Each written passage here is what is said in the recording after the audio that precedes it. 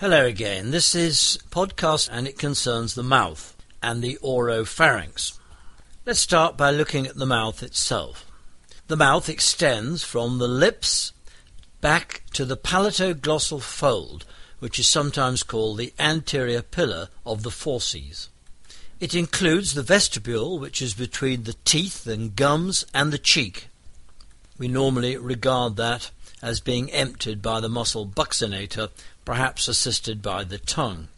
The roof of the mouth is the hard palate, and the floor is the tongue.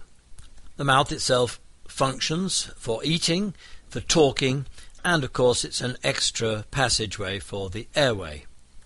Its sensations include normal touch and temperature, but also include taste, the tongue and the lips being particularly sensitive. The mucous membrane is stratified squamous, and the nerve supply arises primarily from the mandibular branch of trigeminal and the maxillary branch. Into the mouth empties the salivary glands in the form of the parotid, the submandibular and sublingual. If we now look specifically at the hard palate, we can see that there is a mucoperiosteum, which is both mucosa and periosteum, very firmly adherent to the inferior surface of the palatine process of the maxilla and of the palatine bones themselves.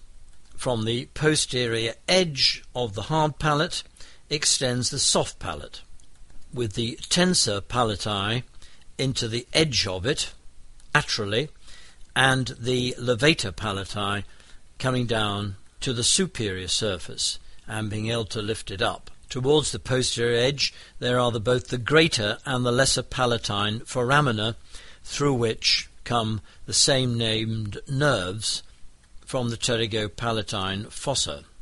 These two particular nerves have a fair number of fibres within them.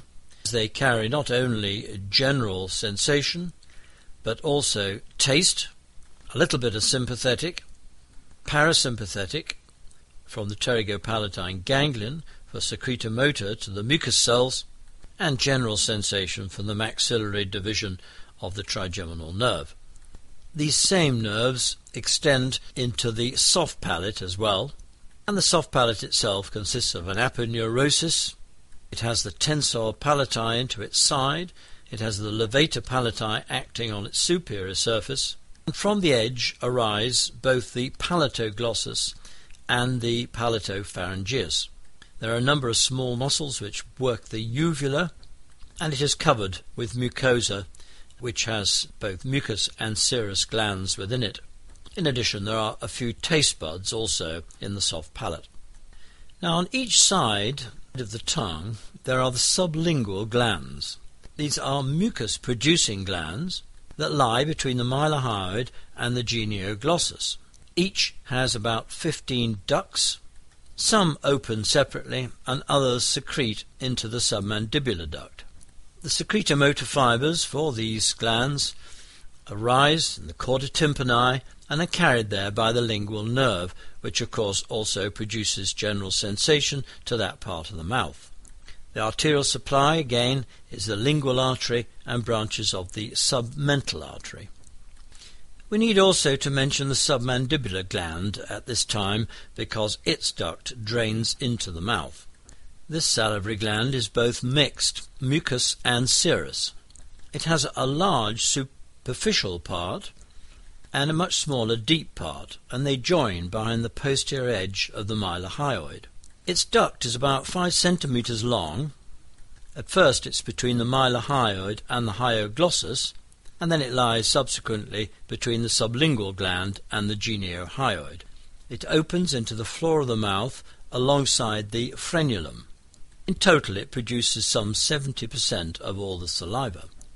As with the sublingual gland, it has its secretomotor supply from the chorda tympani, carried by the lingual nerve. The parotid gland has rather more complex relationships, but essentially it wraps round the posterior edge of the ramus of the mandible. It produces much more serous secretions. It's perhaps worth noting that it is surrounded by a fairly thick layer of investing fascia. This means that it is not particularly distensible, and when there is inflammation within the parotid gland, it can produce very considerable pain. Behind it is the sternocleidomastoid and the mastoid process. Above it is the external acoustic meatus and the temporomandibular joint. Anterior to it is the angle of the mandible, the medial pterygoid plate, the masseter, and the stylomandibular ligament. Within the gland itself are the branches of the facial nerve, the retromandibular vein, the external carotid artery, and lymph nodes. The auriculotemporal nerve passes very nearby it and drops off the parasympathetic fibres that it is picked up from the otic ganglion. Medially, or deep to the gland, there is the mastoid process, the sternomastoid, the posterior belly of the digastric, the styloid process, the stylohyoid ligament, and the muscle, and the styloglossus, stylopharyngeus, and the temporomandibular joint. Its duct passes over the lateral surface of masseter and then pierces buccinator to enter the mouth at the level of the second upper molar tooth. A description of the teeth is probably beyond the scope of this podcast, but just simply to say that there is a set of deciduous teeth numbering 20, and these appear between the ages of 6 months and 24 months, whereas the adult permanent teeth is a set of 32 teeth that appear between the 6th year and the 24th year. They sit in special alveolar bone, which allows a certain amount of movement.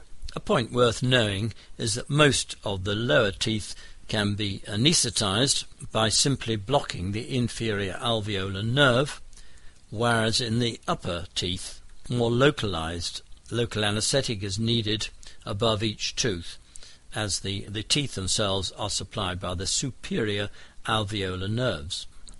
Now let's turn to the tongue. It's classically and usefully divided into an anterior 2/3 and a 1/3 posterior. This has important implications from both a developmental point of view and a functional point of view. When we consider the pharyngeal arches, we see that the anterior 2/3 has largely arisen from the first arch. The nerve representation from this first arch is the mandibular division of the trigeminal in the form of the lingual nerve. The posterior 1/3 arises from the third arch, and this in turn is represented by its nerve supply of the glossopharyngeal. Indeed, the only evidence that the second arch has taken part in the development is the appearance of the chorda tympani, a branch of the 7th nerve. The chorda tympani carries the taste from the anterior 2/3, but we've seen already that it also brings in the parasympathetic for the secretomotor fibres for the submandibular and sublingual salivary glands. The specific movements of the tongue are controlled by a number of extrinsic muscles, but first of all one needs to know that there are also intrinsic muscles. These intrinsic muscles are not attached to the bone, and they're divided up into longitudinal, transverse and vertical fibres. They're able to change the shape of the tongue and, for instance, protrude it out of the mouth.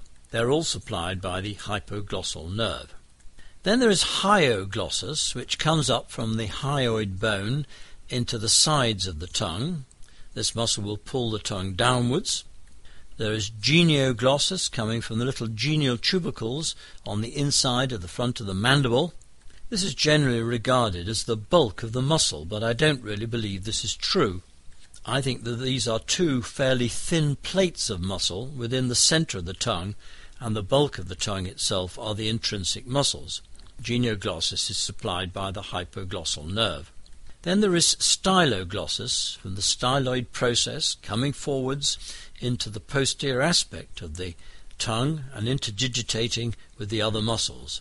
This muscle will pull the tongue backwards and help with the transmission of the bolus of food from the front to the back of the mouth. And lastly is the odd man out. This is the palatoglossus, which comes from the posterior edge of the hard palate and runs down into the posterior lateral surfaces of the tongue. This should be regarded as a palate muscle as opposed to a tongue muscle because it's supplied by the pharyngeal plexus, which we define as 9, 10 and sympathetic. Indeed, one might ask, is it the 9, the 10 or the sympathetic that supplies the muscle? Well, it certainly isn't the sympathetic because these are striated muscles. It certainly isn't the glossopharyngeal because that only supplies one muscle, the stylopharyngeus, and therefore it must be 10. But of course 10 is normally regarded as a pure parasympathetic nerve, but it does of course carry the motor fibres from the cranial root of the accessory. So we can regard the tongue as a mass of skeletal muscle covered by mucous membrane. It's divided functionally and of course embryologically into an anterior 2/3 and a posterior 1/3, and this division is by the sulcus terminalis. This is a V, and the open part of the V points anteriorly.